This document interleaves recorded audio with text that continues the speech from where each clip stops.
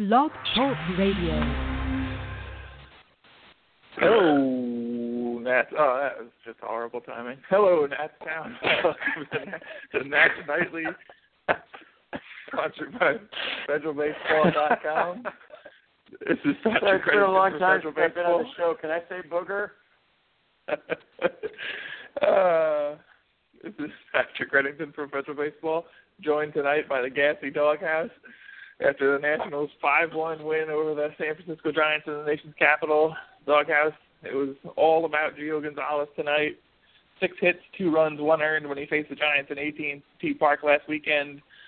2-2 in 2 July outings and 5 July outings with a 2.70 ERA, a 2.27, 3.06, 3.91 line against, and 30 innings pitched.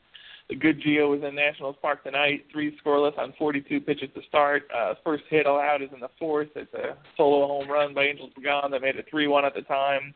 The only run he gave up, 2 hits total allowed, 7 strong innings, 7 Ks, I believe, on the night for Gio Gonzalez. Looked like he had everything working out there. 1 walk allowed. Dusty Baker, after the game, gave his quick scouting report on what he saw from Gio. He had good command. He had his changeup working tonight, an occasional breaking ball. He threw his fastball in and out, which kept him honest. He threw a good game. I don't know if he shook Ramos off at all, Baker said, but you could tell they were on the same page on what he wanted to throw. Just a dominant outing from Gio. You get Gio Gonzalez showing up as a good Gio every once in a while here towards the end of the season. The Nationals have 4 strong in their rotation right now, and that 5th spot's still a little bit of a mystery with Joe Ross, even more uncertain now, but top 4 are going strong, and Gio Gonzalez was really good tonight. Yeah, I guess we'll say he's doing it up Big Willie style. I saw a little snippet of an interview with him in the locker room because he kept talking about how he was trusting Willie and Willie was putting it down, and that was what he was throwing. So I guess we can finally put to rest the narrative about Lobaton being Gio's personal catcher and him being unable to do anything without him. I was looking at the stats today trying to figure out what it was that was there something unique about his outing today that was so successful. All right, he got a K per inning. That's good. He only had 1 walk, also good.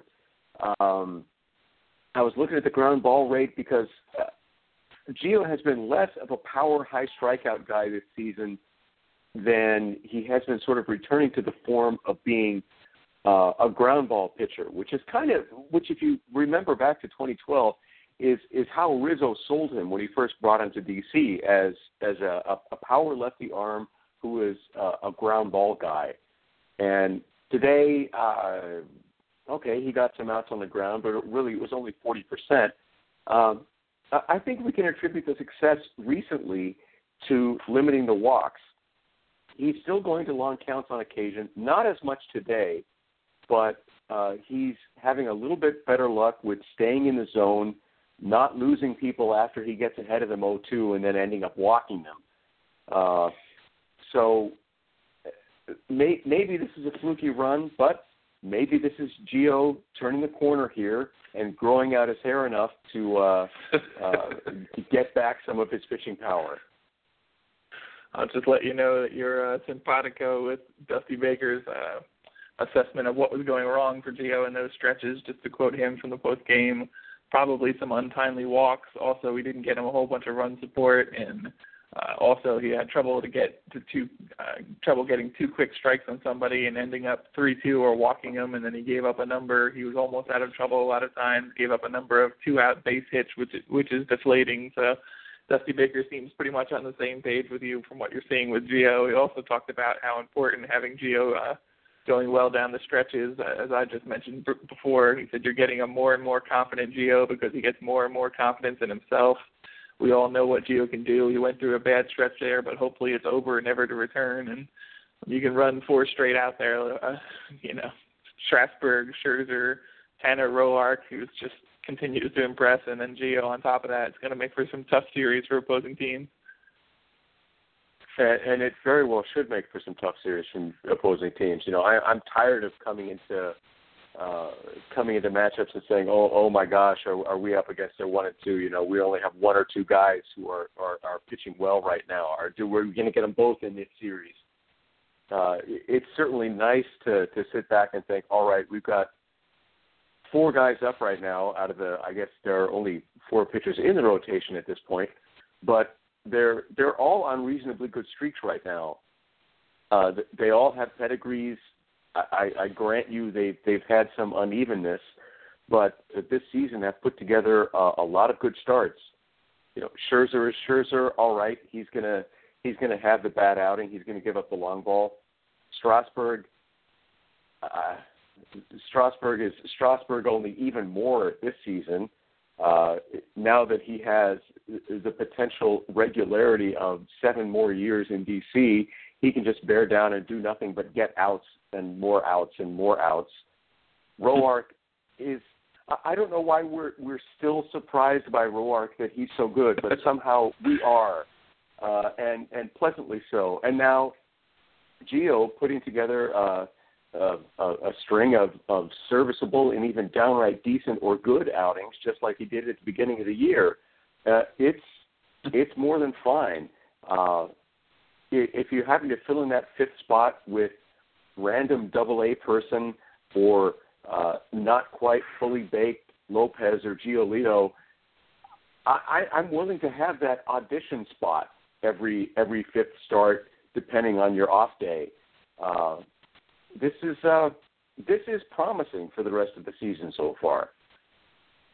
Not to delve into the negative on a night when everyone's on a high after a nice game by the Nationals, but there was the announcement before the game that Joe Ross was pulled off of his rehab assignment. He was supposed to make another start today, still experiencing soreness in the shoulder, however, so he's not coming off the DL right away. Dusty Baker kind of explained that by doing this, you don't run out of there's like an allotted amount of rehab time that you're allowed to be on a rehab assignment, so they can start that clock over again and make sure he's healthy there. But be concerned about a setback with Joe Ross seemingly. They didn't go into much detail about what the problem is other than to say that he's still experiencing some shoulder soreness in the shoulder, and they want to get it out of there before they even think about bringing him back up to the majors. Well, if this were last season with the previous medical corps and the Nats, I would have made a joke about how they expect him to be able to pitch well with his remaining arm when he comes back from his current DL stint.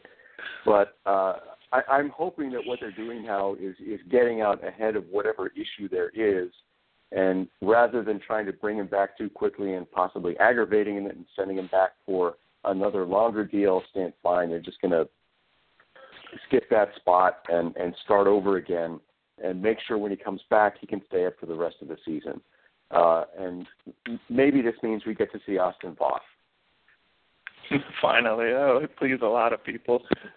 Jeff Samard on the mound for the Giants tonight. 4 runs on 7 hits versus the Nats in AT&T Park last week. Took the loss. The Giants are 11-10 in his start so far this year. Losses in 5 of his last 6. He's 2-5 with a 6.29 ERA in his last 11 starts before tonight. He was down 2-0 early after back-to-back singles by Worth, Harper, Murphy, and a sac fly by Ramos. Murphy drove in a run with the third one there. Of course, sac fly by Ramos made it 2-0. Trea Turner double, sac fly in the third to make it 3-0. And Turner turns on a 1-1 fastball, line drive home run to left, 4-1, which is kind of upsetting for Gio Gonzalez, I'm sure, as he hit warning track power right before that. But Turner shows off the power again. Ramos follows number 17, a career high for Ramos, makes it 5-1 at that point. That's how it ended. But another shaky start from Samardzija, who's had a rough stretch here, and more power by the offense. Nationals getting it done, driving in a few runs, generating some stuff, and then getting a long ball on top of it. Yeah, it was nice to see a variety of scoring mechanisms here. It seems like I'm forced to make the joke of, can the Nats only score with the home run? Can the Nats not score with the home run? They managed to score with base hits, sac flies, and home runs here. So I don't know where to go to make my sarcastic comment about winning by method A instead of methods B or C. The Nats putting up a win against a struggling pitcher does not bother me. Had the Nats not put up a win against a struggling pitcher, that would have bothered me an awful lot more. So I'm certainly willing to take yes for an answer here. even though I'm worried about Turner getting homer happy. I mean, we saw what happened when Denard Span embraced his old man power, and he hit like 310 or something after that. Okay, well, we'll see what young man power here can do for Trea Turner, who is I think making Ben Revere more and more nervous with each start he gets. Speaking of old man power, as I get another fantastic transition in there. Jason Worth is still telling everyone out there they can kiss his bleep. 36-game on base streak going after he gets on base tonight. He had, 32 hits, 26 walks, 387 OBP going into tonight's game. What did he do tonight? Sorry, 1 for 4. I didn't have his numbers written down, with a run scored. A 36-game on-base streak is the longest, tied for the longest in the majors this year, with the Miami Marlins' Marcelo Zuna, 36. He put between April 21st and May 29th. So Worth is 1 game away from the longest on-base streak in the majors so far. We've discussed before how Dusty Baker said that it just takes a while for him to get warmed up, and once you get that old engine revving, it goes a little more. Jason, tonight he said Jason is a veteran. He knows how to play, and he's been very valuable in that 2-hole. If your leadoff man doesn't get on, there's a good chance that Jason is going to get on. He can still hit that ball out of the ballpark. He can clutch hit if that existed, no matter where he is in the lineup. He just missed a couple balls tonight.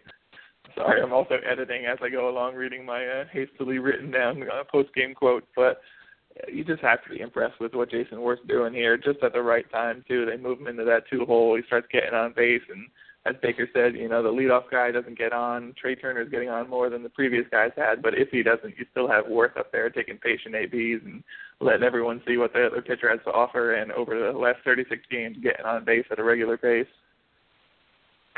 Yeah, I don't know if old man power is exactly the appropriate segue for a seeing eye single that bounced off the pitcher's glove and sort of threaded its way between a couple of fielders there.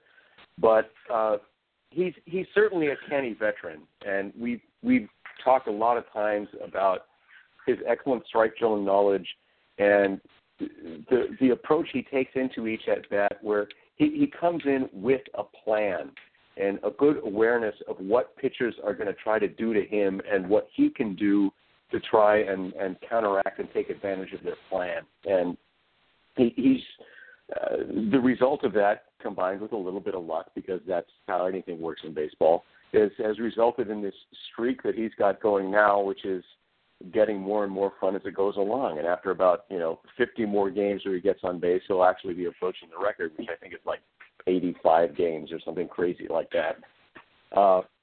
But Worth is a valuable piece here, and it's as a fan who plays baseball manager sim games on computers, it astonishes me that batters would take different approaches depending on where they are in the lineup. That shouldn't matter at all, but it does to a lot of players. And Worth has certainly come out and explicitly said, when I'm batting second, I think about how I approach my at-bats a different way. I take a different approach, and it's a really good approach.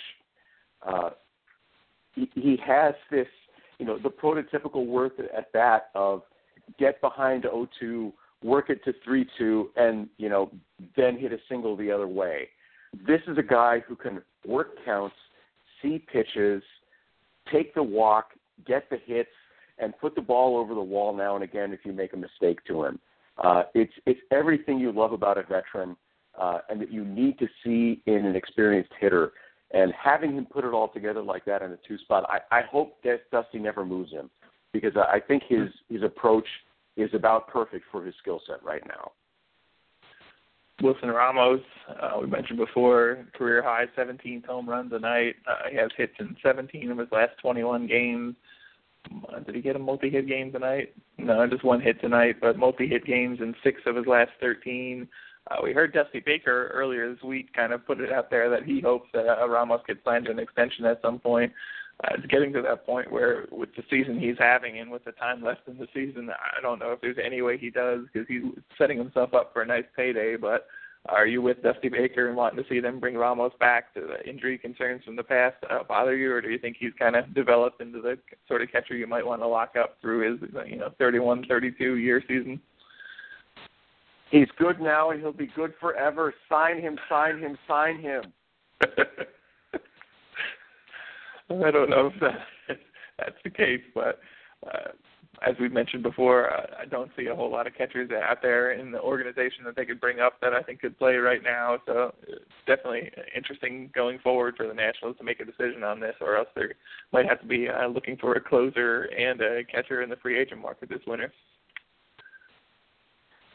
Yeah, I think it's, maybe they'll be able to come to an arrangement with Melanson, especially if the Nats have success in the postseason and he decides that he'd like to stay on a winning team. Maybe that'll also work with Ramos. I think hoping that the Kaboom brothers are ready for next season is not going to be a low risk strategy. Of course, that's going to be less expensive than paying Ramos with the success he's had this year. But gosh, how great would it be to have Ramos in the lineup for a few more years? Dusty wants him around. We'll see if Mike Rizzo gives him what he wants. 7:05 again tomorrow night. Nationals 65-44 after the win. Got a Matt Cain and Stephen Strasburg matchup. They shifted the rotation around a little bit, and they're robbing us of the Bumgarner Strasburg, but we'll settle for Matt Cain and Strasburg. 15-1, 2.63 ERA, 161 Ks going into it. 7:05 again tomorrow night, as I mentioned. Nats Nightly, sponsored by FederalBaseball.com. Good to talk to you again, sir. Welcome back to the show. We missed you. We missed Dave. He's out watching Seattle play right now, talking to Drew Storen. So hopefully we'll all get together on the show tomorrow night. Go Nats. Dave said stuff. He doesn't have a catchphrase.